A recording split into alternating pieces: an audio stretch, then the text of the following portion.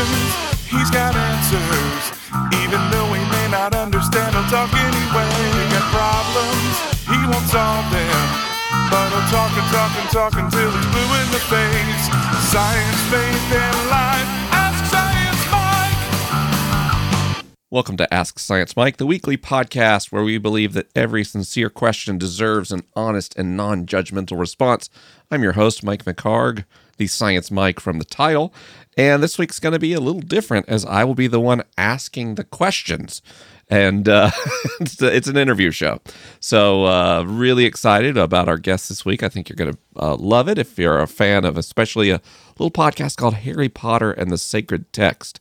This is going to be an interview that you will simply love. But even if you aren't familiar with Harry Potter and the Sacred Text, stick around because, this is a conversation that I think is going to be useful and relevant and applicable to all people. I mean, this is a really, really great conversation.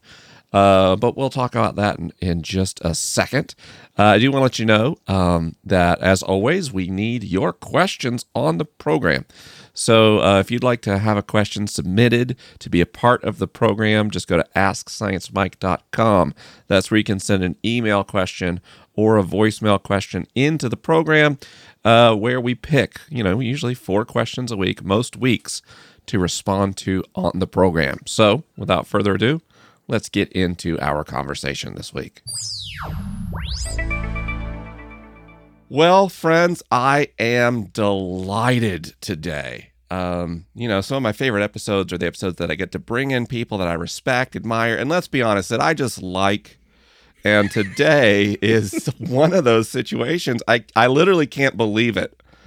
We are going to talk today with Casper to Kuile today of none other than the world-changing, wildly popular podcast, Harry Potter and the Sacred Text, which Casper co-hosts with Vanessa Zoltan. And it is like one of my absolute favorite podcasts. There are not many podcasts I listen to every episode of, but Harry Potter and the Sacred Text is one of them. Not just because I love Harry Potter, but I just love the work that Casper is doing in helping people find meaning and do meaning-making work in this age where kind of all of our organizational and institutional meaning-making systems seem to be falling by the wayside. Casper's doing this amazing work. And of course, today, there's something special to talk about right on that note. And that Casper has a new book coming out called The Power of Ritual, which we're going to learn all about together today and why you should pick up a copy. And that will be available in bookstores everywhere June 23rd, 2020. It is my pleasure to welcome to the program my hero and friend, Casper. How are you? Mike. So good to see you. Thank you so much. I really appreciate it. I was going to say, doing the Harry Potter and the Sacred Text podcast isn't just for other people. It's mostly for me. It's we've been going 4 years at this point, and it's still a joy every time we sit down and dig into the text, which is probably has more to say about the text than me. But well, and it comes across that way when I listen to your program. You can hear that joy and that enthusiasm. I think that's one of the reasons why the program has remained so popular and so steady, which, let's be honest, is pretty exceptional in media, especially podcasts. There's not a lot of podcasts with a multi-year arc behind them. So, that's great. I'd love if we could to start a little personally. These are very difficult times that we're in. They're very overwhelming. And how are you doing? Well, it's every day's a roller coaster, at least on the inside. I'm a huge extrovert, so I love being around people. My work involves a lot of travel, so I miss people intensely. So that's been tough. I live in Brooklyn, New York. We moved here 9 months ago, so we're still very new to New York City, and obviously this has been the epicenter. So it's been strange because we're also in Clinton Hill, which is a lovely neighborhood, kind of pretty central to Brooklyn. And of course, the impacts of COVID-19 have been so aligned along class, race, privilege lines that me as, a white homo, I'm in a pretty, comfortable place in life.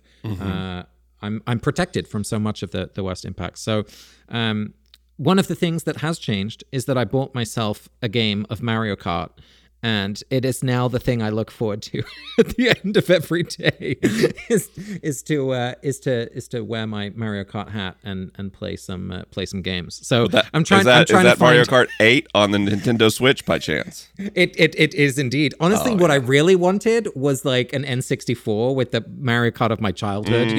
All of these newfangled things. I'm noticing that I'm getting old because I'm like, just give me the good old stuff. But, I guess the larger point is trying to find new rhythms, right? Because how do we mark time? How do we, I count every day to have some sense of where we are within this bigger story. But yeah, trying to find new ways of feeling at home in time as well as in the place that I'm living. I'm a former extrovert. I had a brain injury from a motorcycle accident in 2015. And it turned me into an introvert. And it reduced my cognitive capacity enough that my symptom presentation for autism spectrum disorder became apparent. And I've really moved into a very introvert lifestyle other than all the constant travel. Yeah. And so it's been strange for me the way in which life didn't change that much. Yeah. Yeah. Oh, I hear you. Other than like my family, my wife and children are literally climbing the walls of the house, desperate to go somewhere. And I'm like, what's the problem? We got like our furniture and the dog. Like, what else could you want? And it's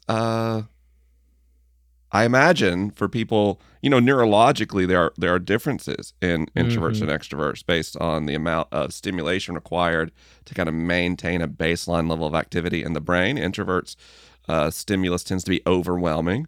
Extroverts, their brains are desperate for stimulus. Yeah. And I can't imagine having that kind of extroverted neurological bias and being physical distancing. It sounds very, very hard. I mean, it's definitely led me to be creative. I've had some weeks where I don't want to get out of bed, and then other weeks where I feel this sudden creative energy. One of those bursts happened when I was like, well, I love singing. Let's just sing online. So I started doing this like Sunday Corona choir, which we ran for about 2 months every Sunday, and had like 100 folks join on Zoom. And my husband and I would teach songs line by line, and everyone else was muted. And one of the interesting things I think about this experience is that there are some things that we're now able to do that we couldn't do before. One of them being folks who maybe had been told that they should mouth the words rather than sing them, or that they didn't feel confident in their singing voice. We had a bunch of folks join and sing along with us, and of course everyone was muted, so they could sing to their heart's content. And it was, it's just I think it's definitely interesting to see what are the new things that are going to be developed, right? Both new technologies, but also new ways in which we listen to each other better if we have to mute and unmute ourselves. And who's speaking up, who's taking up less space. Now, although I can't imagine that it would be true, it is possible that there is maybe one or two people who listen to Ask Science Mike who aren't familiar with Harry Potter and the sacred text. Would you mind kind of catching up those folks who are a little behind in their media awareness, kind of what's going on over there, and just briefly the arc of that show before we kind of hop into your latest work? Yeah, well, first of all, it sounds like a weird name, so I'm with you. If you're hearing it for the first time, I know people like Harry Potter and the what? Sacred what? What, you're trying to create a new Potter religion? Okay, moving away, backing away slowly. So the idea is, for centuries, for millennia, human beings have turned to texts to help make meaning of our lives. If you think of the Passover story, right? That Jewish folks tell and retell every year during the Passover festival. It's the Exodus from Egypt into Israel, and every year the story is the same, right? There's the 10 plagues, but every year we interpret those 10 plagues differently, or we interpret the need for liberation differently, and we might ask ourselves, who or what is a pharaoh in my life right now? And that simple exercise of meaning making from a text is exactly what we're doing. But instead of using the Bible, we're using the Harry Potter books. So for the last 4.5 years, we've been reading each chapter of Harry Potter through a particular theme. So we might be looking for love, or we might be looking for revenge or honesty. And then we practice some traditional, either Christian or Jewish practices that help us engage a specific little piece of text, maybe a sentence or even an individual word, and ask ourselves some reflective questions that aren't about the story. So it's not trying to figure out the plot or, why did J.K. Rowling do this or that, but it's really asking questions about our own lives. And how do we want to live? What's important to me? How do I want to be in the world?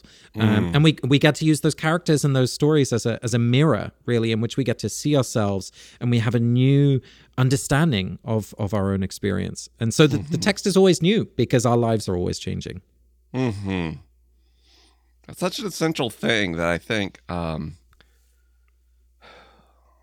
people who grow up in earnestly religious homes, that's such a valuable thing people get from their faith tradition. I remember when I thought that the Bible was like literally God talking to me. Right. And then every time I would read it, something would speak to me in that text. And that was framed in really socially regressive ways, which is a problem. Very problematic.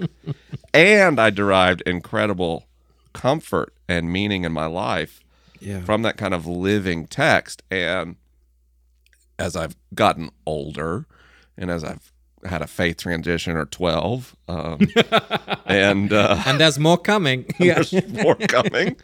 I've become aware that we can have this kind of vibrant relationship with any text which has a narrative that captivates us. Yeah. And as a lifelong Bible reader, the only set of books that have the same kind of mileage on them in my life is actually the Harry Potter series. Yeah. And that's why I just thought it was so brilliant and so clever that you engage people in this meaning-making work around this mega best-selling series of novels, because it helps people understand what are the mechanisms that bring text to life, what are the ways in which we do craft meaning, what are the ways in which we can find inspiration from something that's seemingly inanimate, a collection of words on a page, or even words we hear through a digital recording in an audiobook. It's such great work. But here's the thing, Mike. We didn't even have to make this up. I mean, the Harry Potter books are now 20, 23 years old. Oh my gosh. Right. I know. Let's not dwell on that point. And I'm pretty much the age that Harry was, during the 90s and then into the 2000s. But the thing that we discovered is that so many folks were already turning to these books in a ritual way, right? Maybe it was after a breakup or after the loss of a loved one, or maybe it was like every new year in January I reread all 7 books, right? So folks were already doing this, and that's so much it's become so much part of my philosophy to think about, what are we already doing in our culture that hints towards meaning making, that points towards deeper connection, and then how can we bring the gifts of religious traditions and help us do it better? So we're centering those eternal longings and those eternal human experiences, and then we're giving some structures, some guidance, some tools from whether it's a practice like Lectio Divina from Christianity or Pardes from Judaism, that like those are amazing practices that we can then apply. So it's not really like teaching people sacred reading, it's like revealing that what we were all already doing was kind of sacred reading. It's interesting, like you bring that up. Full disclosure, your new book, The Power of Ritual, I have my copy on order, but I haven't read it yet, so I'm going off kind of the the press materials as I kind of think about where to take the interview.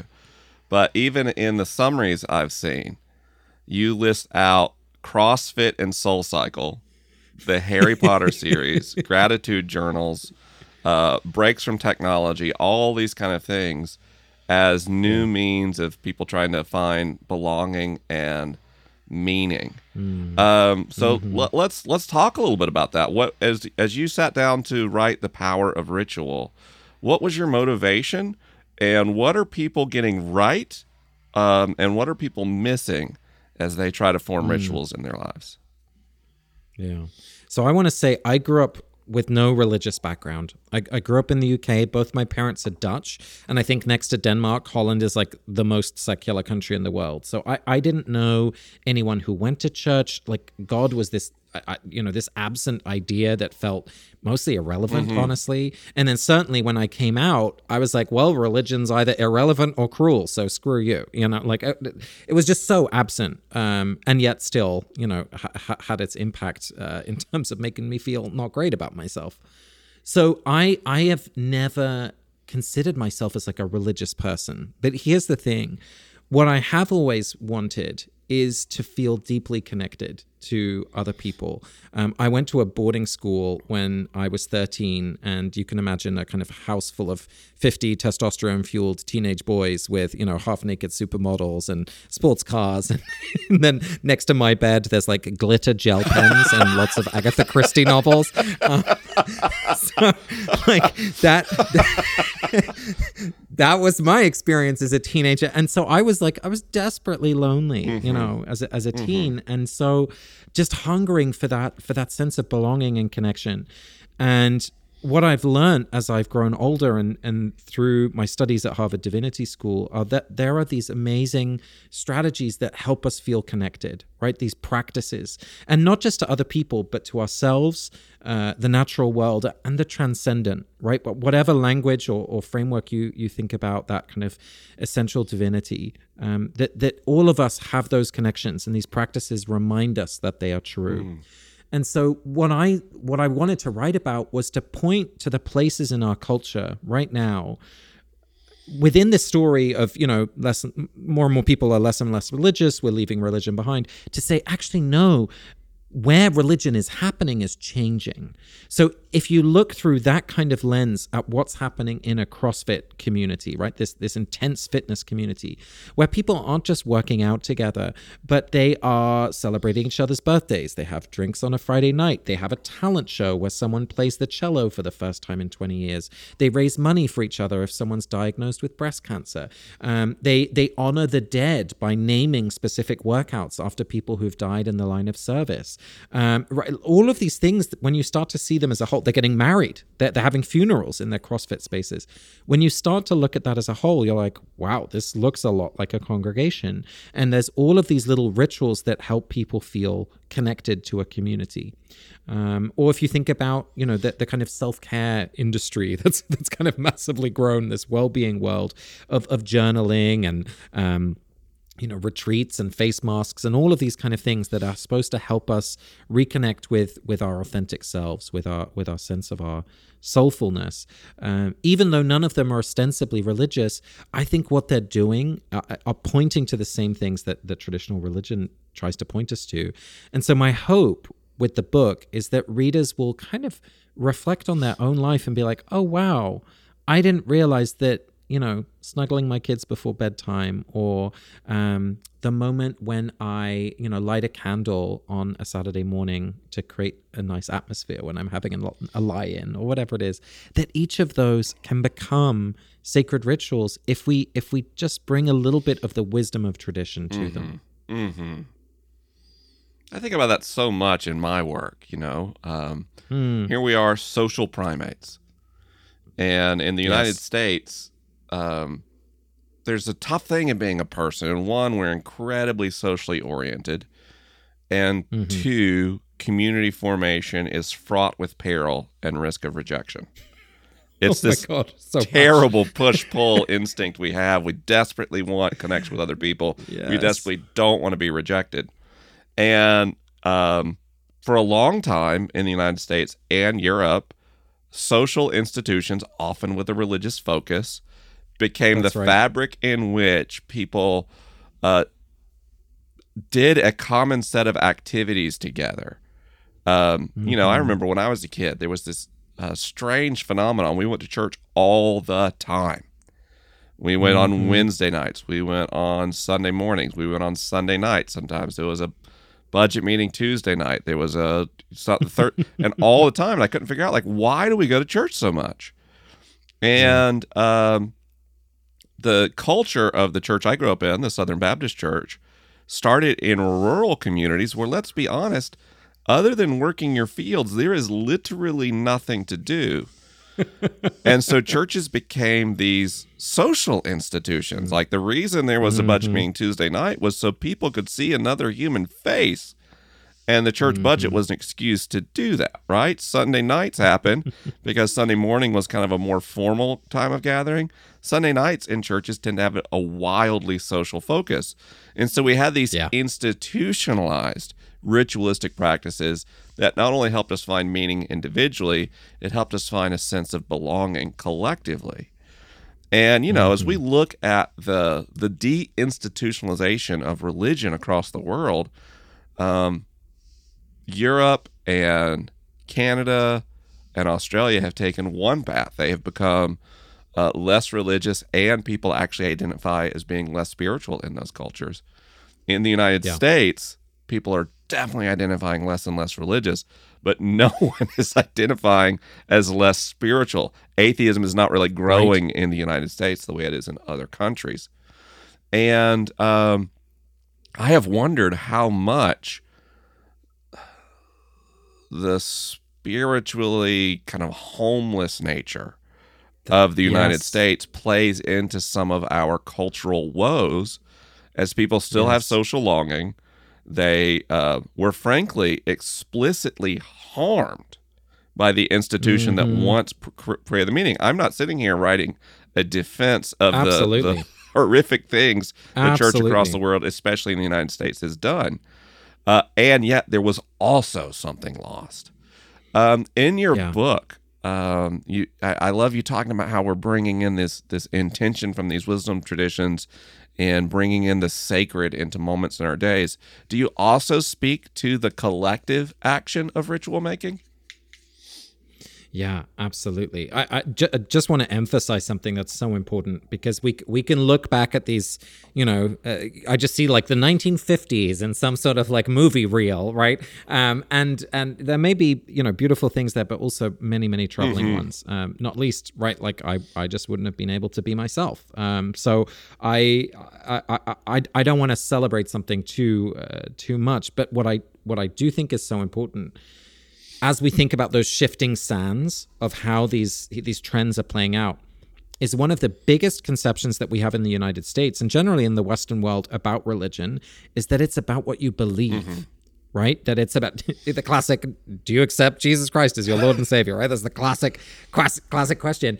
And for so much of the majority world outside of really Protestantism, because even Catholicism has a different orientation, it's more about what you practice. It's about what you do. Do you venerate elders, right? Do you perform these rituals? Do you participate in these community activities? You can hear so many folks who are Jewish in America who might say, you know, I'm an atheist Jew, which just illustrates that you can be Jewish in many ways that are far beyond just your belief in something, right? It's about the food you eat. It's about the holidays you celebrate, the people you connect with. So one of my interests is to think about, when we think about religion, to think about them in terms of practices and what you do together. So to answer your question, when we think about community rituals, there are so many, right? We mentioned working out together. I think it's one of the most powerful ways in which we get to practice kind of making sacred together, because our culture is so cynical and so brain-oriented so much of the time that it takes us to become physically exhausted, sweaty and disgusting, to open up our kind of vulnerability and really open our hearts. And so, the growth in obstacle courses and long distance running and all sorts of, double Dutch clubs, whatever it looks like. Part of why we love these embodied practices is because they help us feel connected to one another at a physiological level in which we don't need to use language and we don't need to rationalize what's happening. Because you feel that sense of, at SoulCycle, they talk about riding as a pack, right? So you're kind of decentering your individual self and you're centering a larger collective. And exercise is a powerful way of doing that. Another way that I talk about in the book is simply eating together, right? We have so many rituals around the dinner table, whether it's about clinking glasses or toasting, or literally, having food from the same larger bowl to make sure that no one gets poisoned, right? Those kind of old traditions, but they illustrate a connectivity that Nora Ephron says, what makes up a family is people who eat the same thing for dinner, which I think is so lovely because it's one of those daily things that we do anyway, but nonetheless over time become these these totems or these hallmarks of what makes us us and not them, right? It gives us a way of feeling like we're connected in our home or in our community. Ask Science Mike would be impossible without the support of our amazing sponsors, and one of our most long-running sponsors is KiwiCo. KiwiCo is like a physical STEAM learning service. It's almost hard to explain, but amazing. What KiwiCo does is, first of all, STEAM is science, technology, engineering, arts, and math, and KiwiCo helps people of all ages from young children in their first year of life all the way to senior adults learn more by doing. These are hands-on, practical learning exercises that are incredibly fun, that help us work through engineering principles and art style and craft work and the dexterity that goes on with construction, along with the theory that goes behind it. They are a delightful company. Right now, when a lot of us are spending more time at home, a delightful way to spend a few hours that does not involve a screen. They've got a lot of different lines, beginning with the Panda Crate for children 0 to 24 months, all the way up to the Maker and Eureka Crates for people ages 14 to 104. These things are designed right in California. They are sustainably produced. You get one every month, and of course, you can change to any of KiwiCo's lines anytime you want, and get a different line every month if you'd like. They are simply a wonderful service, and they have a special offer for listeners of Ask Science Mike. If you go to kiwico.com/AskScienceMike, you'll get 60% off your first month of any line. So why not try it today? kiwico.com/AskScienceMike. The collective exercise thing.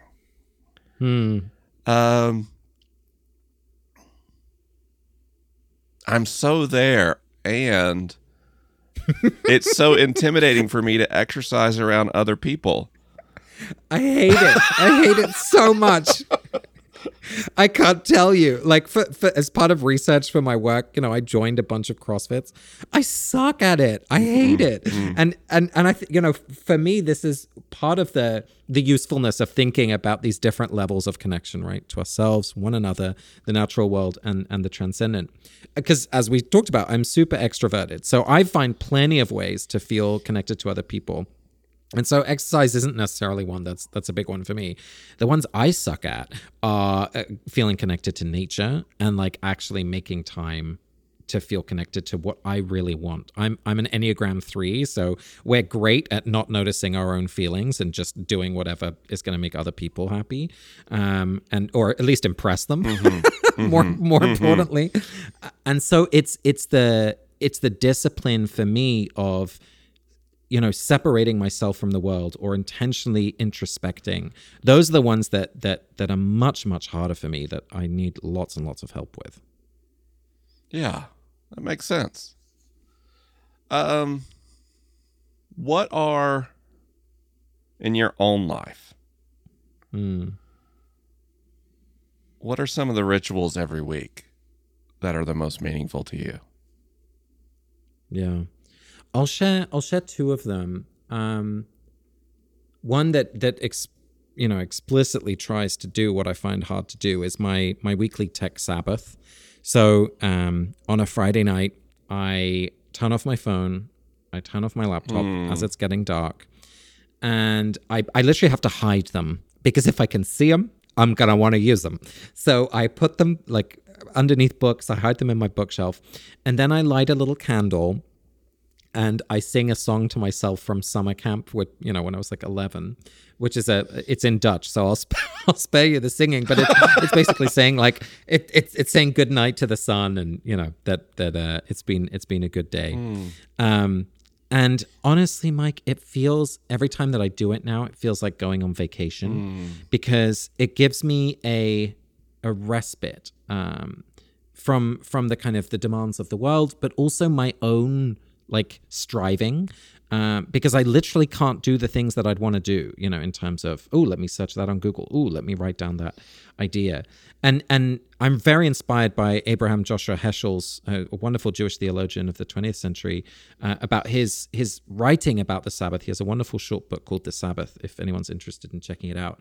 And the thing that I took away from it, which is so different, I think, from how our kind of general culture talks about rest, because most of the time we talk about rest as being a time of preparation for work, right? That we center our identity in achievement and productivity.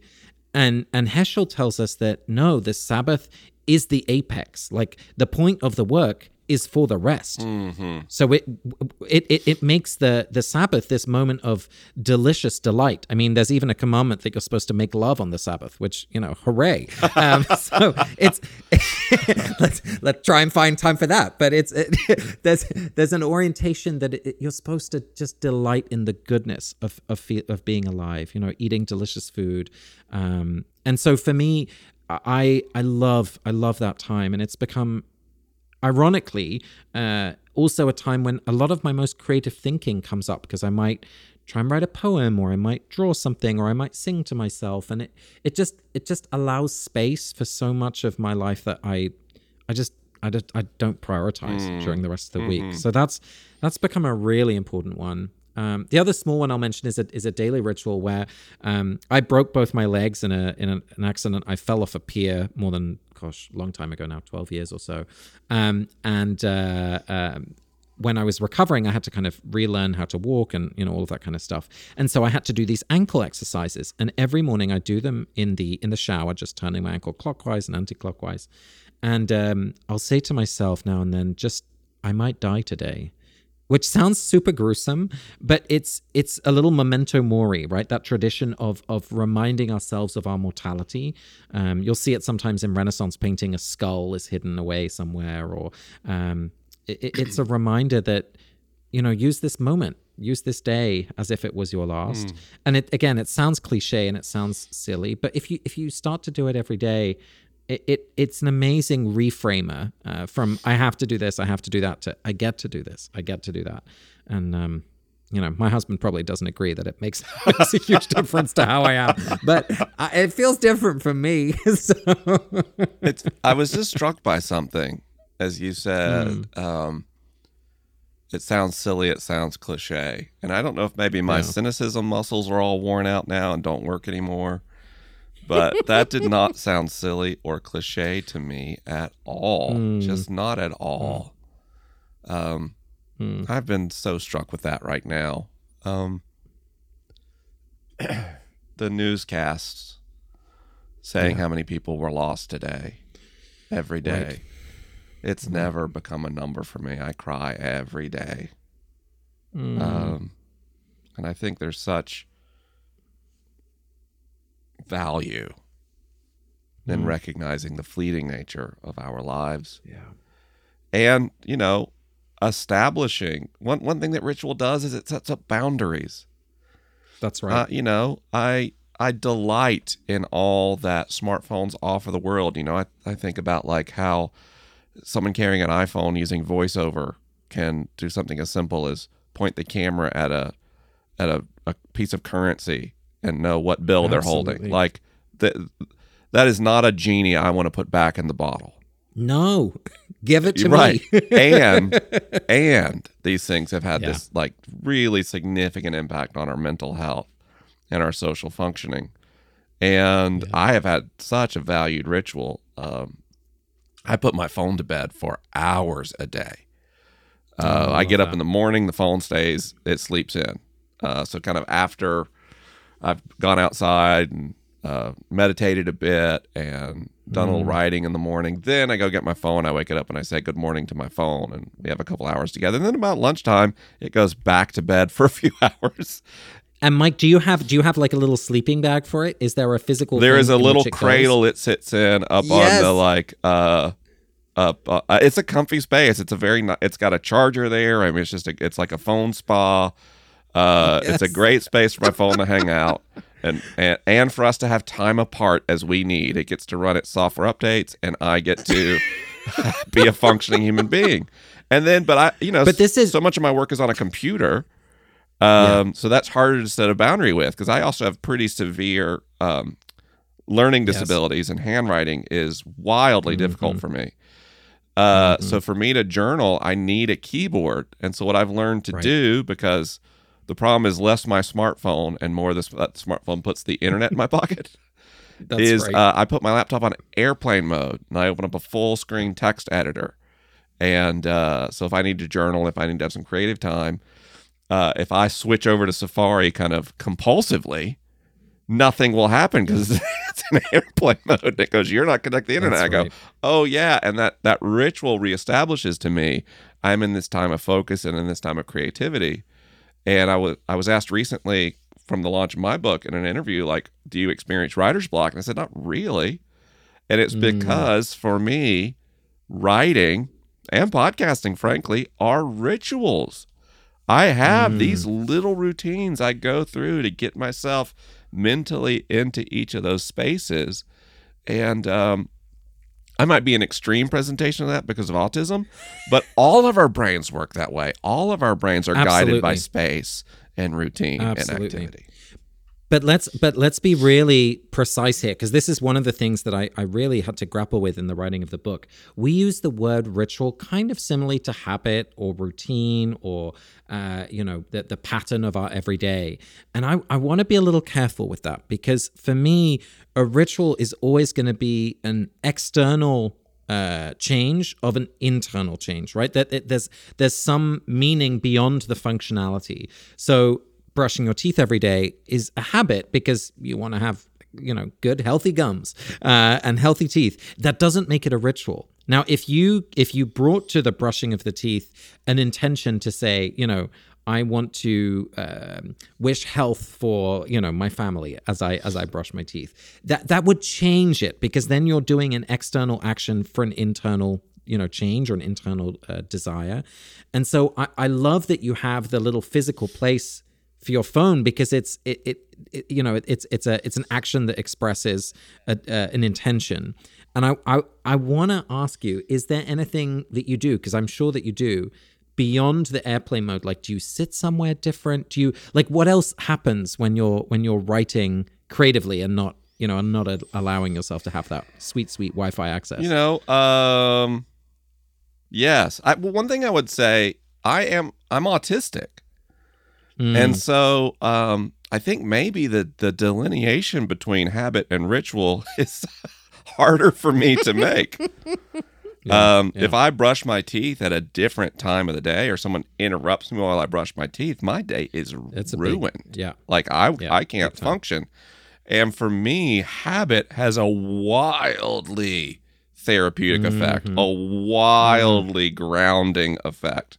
There's nothing I do that I do every day that doesn't cultivate profound internal change for me.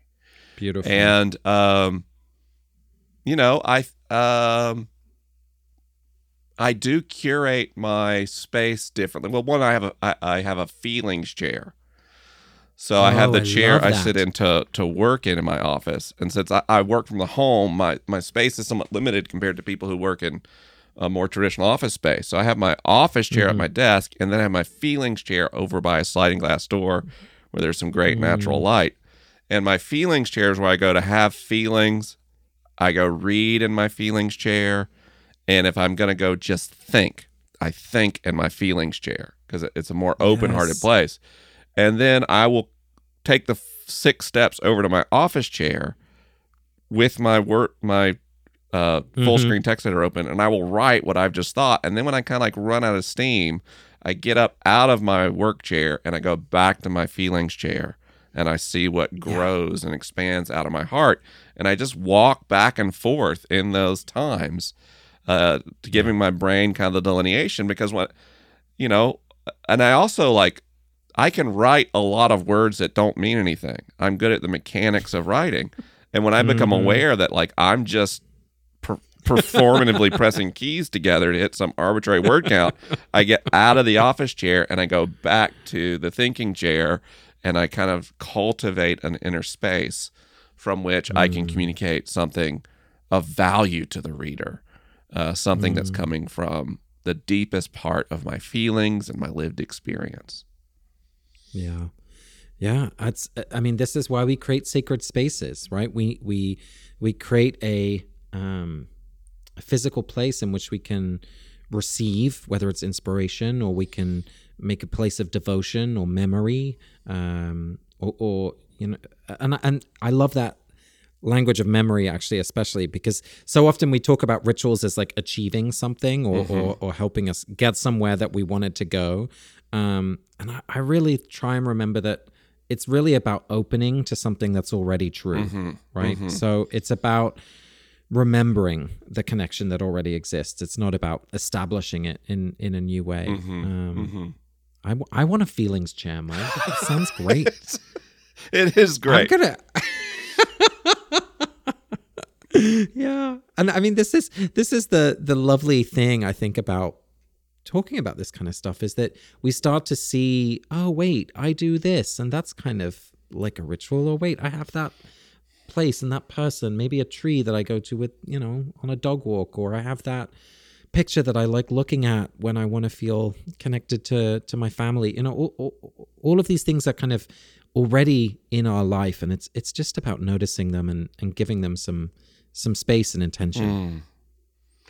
Casper, as our time together this morning starts to close, is there anything else you'd like to let the listeners of Ask Science Mike know, either about the power of ritual or about life and work, or anything at all? Well, I'll say that I still don't fit into a spiritual box. I don't have a congregation that I belong to. If you ask me what God is, depends on the day. Yeah. And I guess that the thing that I'd invite all of us to do is to try and claim a little bit of spiritual confidence. I think we're all journeying, right? We're all figuring things out. We're all experiencing new things, meeting new people. And my hope is that we don't do it alone. And so one of the things that I write about in the book is the power of having a small group, or in my life, it's called my confession group. So it's, small group of people, 3 others that I get together with every month. And I admit all the things I've done, like I've screwed up, like I've not been the person that I wanted to be in my work, in my marriage, in my finances, where have I fallen short of the values that are important to me. And that has a very spiritual dimension for me. And so, finding even just one friend, or maybe it's a mentor or a teacher or a pen pal with whom you can share the kind of questions and longings and explorations of life's biggest questions. For me, that's something that's so important, because it centers our life journey in a very different orientation from the one that our dominant culture pushes us towards. So I hope that we can find one another on the way through life. The book is The Power of Ritual, Turning Everyday Activities into Soulful Practices. It'll be available as a hardback, audiobook, and ebook starting June 23rd, 2020 in the United States, the United Kingdom, Australia, and Canada. You can learn more about the book as well as connect with Casper's other work by visiting caspertk.com. Casper, it has been such a pleasure for me to talk with you today. And thanks for taking the time to be a part of Ask Science Mike. Thanks, Mike. So grateful for you. Take care. Ask Science Mike is created by the most amazing team in media. I'd like to thank Greg Nordine for production and sound design, Caitlin Hermstad for production management. I'd like to thank Tanner Hearn and the team at Inverse for logistics support. Victory Palmazzano is our producer. And let's see, Jeb Bodiford wrote the Ask Science Mike theme song. Andrew Galucki handles pre-production. Of course, don't forget my patrons who pick the questions every week and make the show financially possible. Thanks for listening, everybody, and I can't wait to talk with you again next week.